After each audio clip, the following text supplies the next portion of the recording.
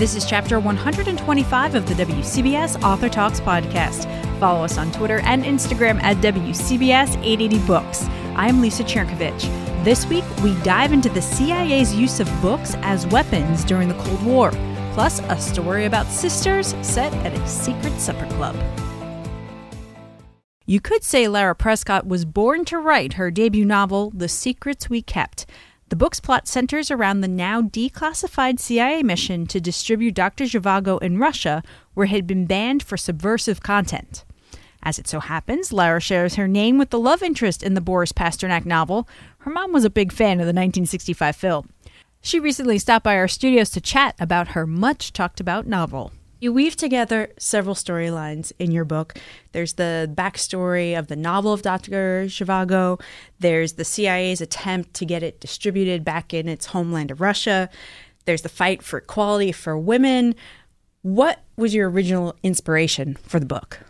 The original inspiration for the book was definitely reading about the CIA mission, which my father had forwarded me an email in 2014, and it was this Washington Post article where the author had petitioned the CIA to release these documents about the Zhivago mission, and had been this rumor for 60 years that the CIA had a role in printing and smuggling Dr. Zhivago back behind the Iron Curtain where it was banned.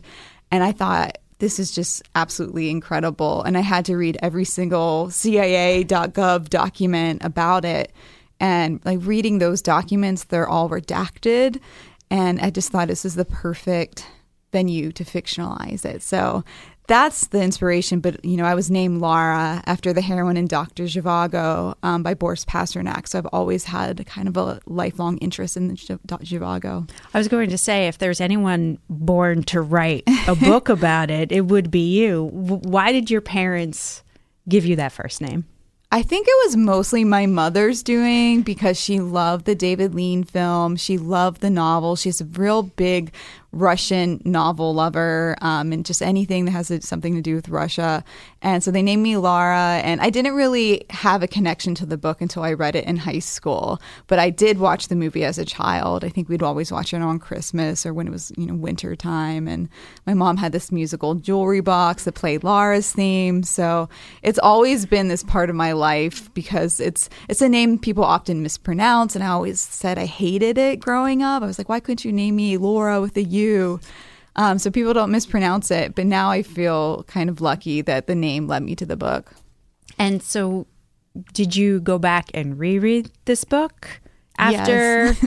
after the article just to get more familiar with it? Yeah, actually, right after the article, I started reading it again. And I had read it numerous times over the years, and it's definitely changed. Every time I've read it, I've gotten something different away from it. But right after the article came out, I wanted to know what was so subversive about this book, because I think reading it, you don't necessarily pinpoint why this book was banned or why this book could have been used as a weapon. So it was really interesting to see, the CIA's take that this could be this huge weapon against the Soviets during the Cold War, and then reading passages that would have been what made this book so subversive. I think one of the crazier things is this whole idea of books as weapons, because I don't think most people think of books in that way.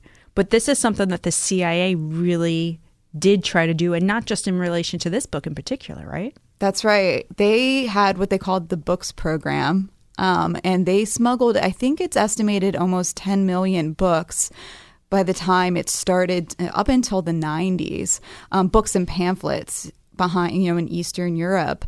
And they really did believe that books had this incredible power to change the world in ways that other things couldn't, just because you're so embedded in people's stories and you can walk in other people's shoes. And that can have a profound impact on someone. And so it wasn't as if, they thought this book is going to get them to, rebel and take up arms or something like that. It was almost this long game. In fact, they called it the long game of just incremental questioning of why freedoms have been denied. And it's interesting, too, that we're having this conversation during what's Banned Books Week. Yeah. Because this was a banned book. Yes. And many people don't realize that because it was never banned in the West, but it was banned where it was written in the Soviet Union. And so I always say, Zhivago is like one of my favorite banned books. But banned books are still happening today. They're still being challenged in the United States. Books and writers are being challenged all over the world, sometimes imprisoned because of what they've written. And I think it's important to know that this isn't something that's happened in the past. This is something we still need to be cognizant today. And I think that's why Banned Books Week is such a great opportunity to talk about why these books are so important. And going back to Zhivago, was it Khrushchev who came out and said that, maybe we shouldn't have done this? Yeah, years later, he actually read it. And he said, this isn't so bad, basically. And, maybe we shouldn't have made such a big deal because it became this huge political headache for them, mostly because Boris won the Nobel Prize, in part from his poetry, but also Dr. Zhivago. And of course, this was just this big win for the CIA because Boris had to turn it down. He was forced to turn it down from the state. And so it just created almost like a political nightmare for the Soviet Union. And I think a couple years later, when he finally read it, he said, maybe this wasn't so bad. So let's talk about your research. Mm-hmm. What did you undertake to get to the CIA backstory? Yeah, I read, I think, close to 100 books almost. Anything to do with the early days of the CIA, women spies, Boris Pasternak, Olga Ivanskaya's autobiography that she wrote. But then I also traveled to Russia, and I went to Peredelkino, which is where Boris Pasternak lived. I went to London and Paris, and just to kind of get a sense of what it was like to walk those streets and see the houses where, Boris lived, or the apartment where he lived. And so it was a combination of, those CIA.gov documents, books, talking to experts on the Cold War in person. It just was like so much stuff that led into the book. You mentioned earlier those redacted memos. Mm-hmm. Is that what got you started thinking about the people who write them, the women who were behind them? Yeah. And kind of coincidentally, I was trying to write this book from this third person omniscient narrator, and it just wasn't singing at all to me. It just felt like this is a good idea. This is an interesting part of history, but it didn't feel important. And the more I looked at these documents, the more I wondered who were the people that type them, who are the people that know what these redactions are. And I started learning all about kind of the clerks and the secretary pools of the early CIA and what it was like for women to work there. And they end up being this Greek chorus almost in the book.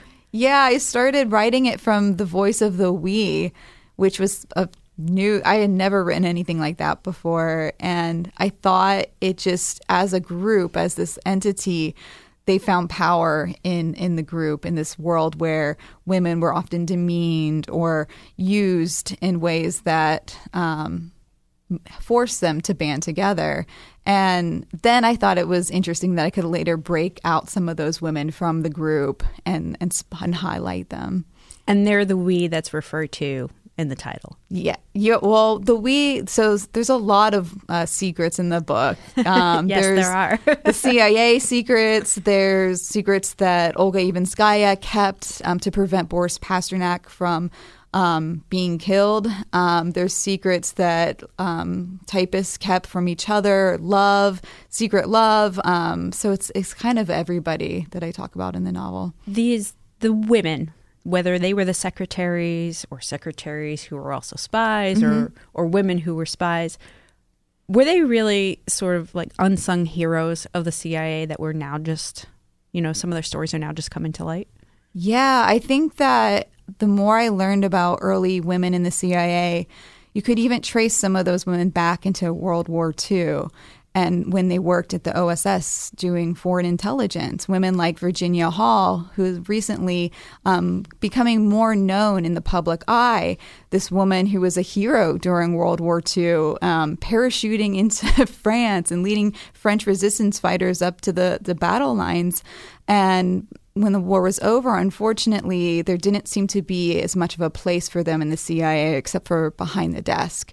And I was really fascinated to learn that, and fascinated why I didn't know about some of these heroic women that existed. And I think that it seems like their stories are being told more and more, which I just love so much. And they all seem to be really whip smart.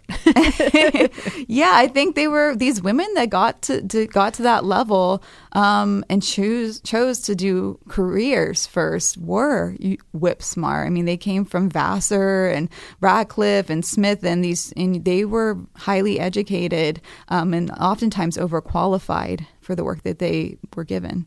You mentioned briefly that one of the secrets is a secret love. I don't want to give too much away, but that is also something that is based in history. Yes. Yeah. The more that I was researching into the early days of DC in general and what it was like to work in government in DC, I learned, everyone knows about the Red Scare during the 1950s, but I learned so much about the Lavender Scare, which was in this way that the government persecuted its own employees. If they were suspected of being gay or lesbian, you were immediately fired.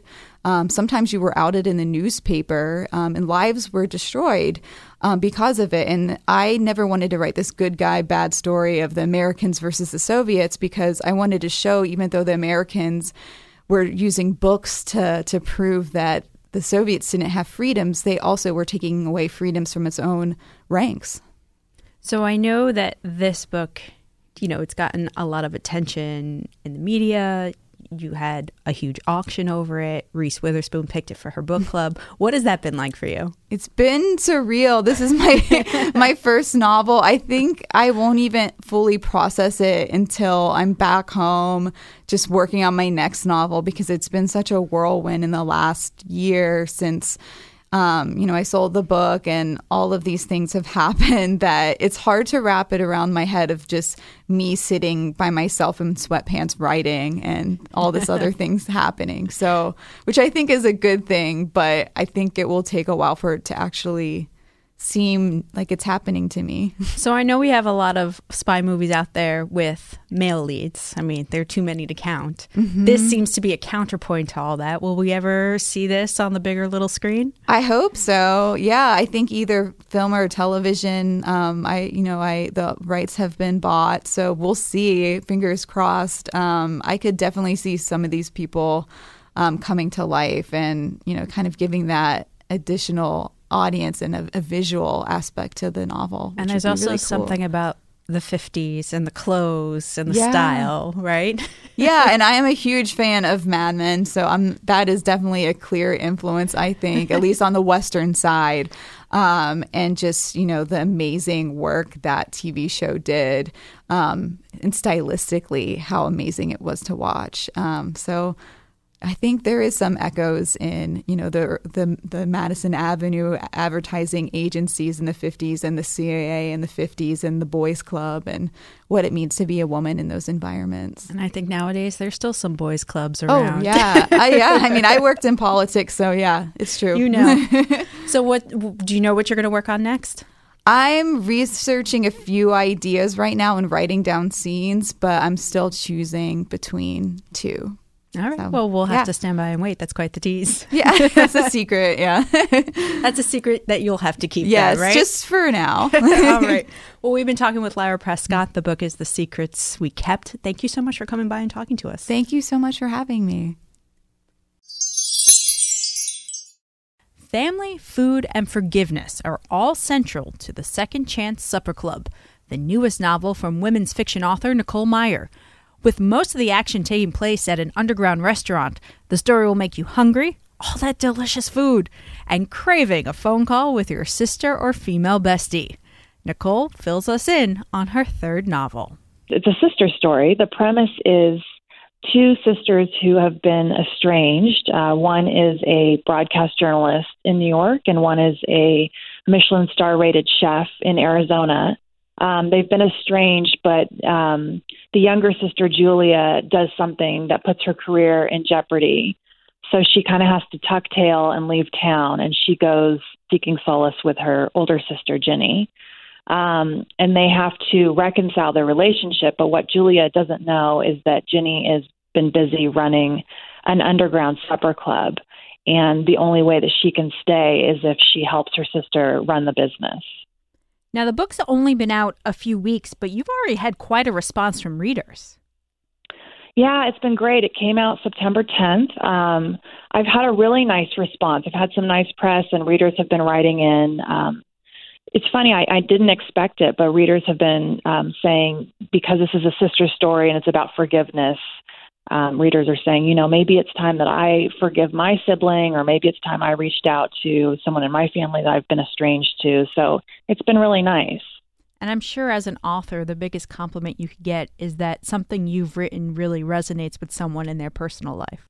It does. I mean, that means so much to me when someone takes it to heart and can relate to the characters and can relate to what it feels like to have a family member whom we love, but yet we don't agree with their decision-making process. It makes for a tough relationship sometimes. Do you yourself believe in second chances?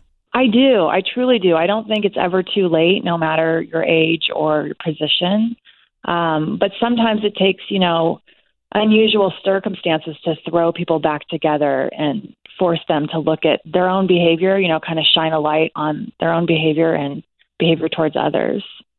Now, as much as your book's about these two sisters trying to repair their damaged relationship, it's also about underground dining, which I don't know that a lot of people are familiar with. Why don't you first tell us what exactly that is, and then tell us what inspired that part of your book? I actually went to an independent film festival in my town a couple of years ago, and one of the documentaries that I saw was a film about a chef who was running an underground supper club. He was a Michelin star-rated chef, and he was running sort of this clandestine restaurant out of his apartment. I never heard of the concepts before, and I was fascinated. So when I left the theater that day, I was actually taking notes on my phone thinking, this could be a great idea for a book.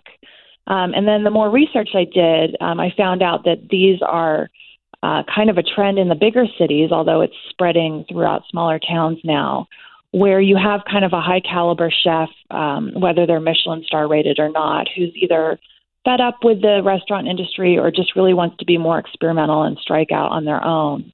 And so they'll be running these sort of speakeasies, whether it's in a wine cellar or the back room of a real restaurant or out of an apartment. And it's kind of word of mouth only. Obviously food enthusiasts are the ones who attend. It's sort of a set menu, and it's kind of a way to build community among food enthusiasts. So it's a pretty cool idea. Did you visit any of these places to kind of flesh out your research? Not when I was writing the book. Since then, I've had people come up to me and invite me to supper clubs, and I actually connected with someone who works in Los Angeles, who is on I think she said it's like a 3-month waiting list. But yeah, I definitely watched a ton of YouTube videos, and I just did a lot of research online and talked to people. That's the beauty of the internet, I guess. But I definitely am a bit of a foodie, so I love these kinds of stories, and I love the research. It was so much fun.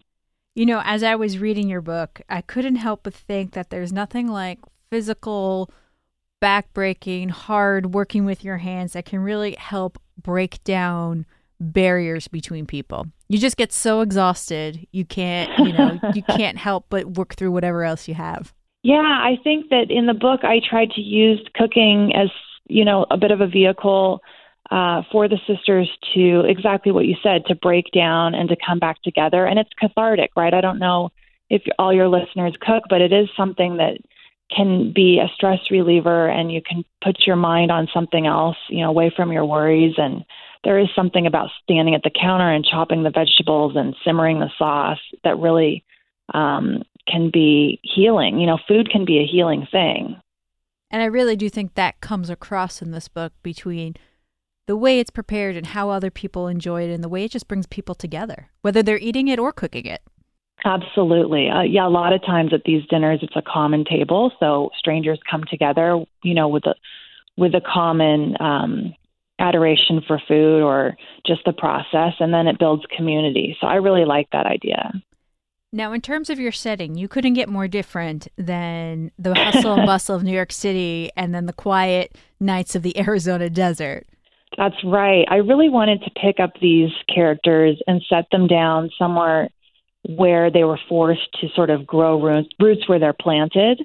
I really like that idea. And at the time that I was writing the synopsis, I was actually on a sabbatical of sorts in Tucson, Arizona, up against the mountains. And I just love the desert.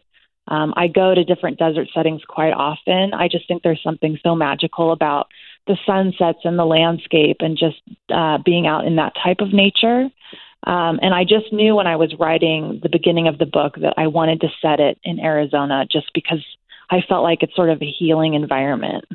I love that you mentioned, like having people set up and establish roots, because that has also, that's almost a little bit of an Easter egg for somebody who reads the book, because there is, there's a little bit something about, there's a character who's drawn to plants and to flowers and to plant gardens and all that kind of sort of thing. Yes, that's true. There's a young girl in the book, or I shouldn't say young girl, young woman in the book who is sort of an aspiring either landscape architect or florist. She's not sure, but she's really drawn to the plant world. And I thought that was so much fun to research and write about. Why do you like to examine the relationships that women have with each other? Oh, that's a great question. Yes, I am a women's fiction author, so I always write about the woman's journey. But for me, I find it so fascinating to kind of get behind the scenes and find out why people behave the way they do. There's always a reason for it. And, once we get that backstory, it allows the reader and the writer, I think, to have more empathy for different kinds of personalities and characters, because we see that there really is a reason. We're not all the same, but there's sort of that underlying current of everyone's trying to evolve, everyone's trying to grow, but we have different stumbling blocks along the way. And I like to explore that. And I'm sure that exploration is going to play a big part in whatever you're writing next, right? I think so. I think I'll always write about relationships, whether that be family or friends. I really am drawn to that, and hopefully my readers are too. Well, if readers are interested, they can pick up the Second Chance Supper Club. Nicole Meyer, thank you for taking the time and talking to us about it today. Thank you so much.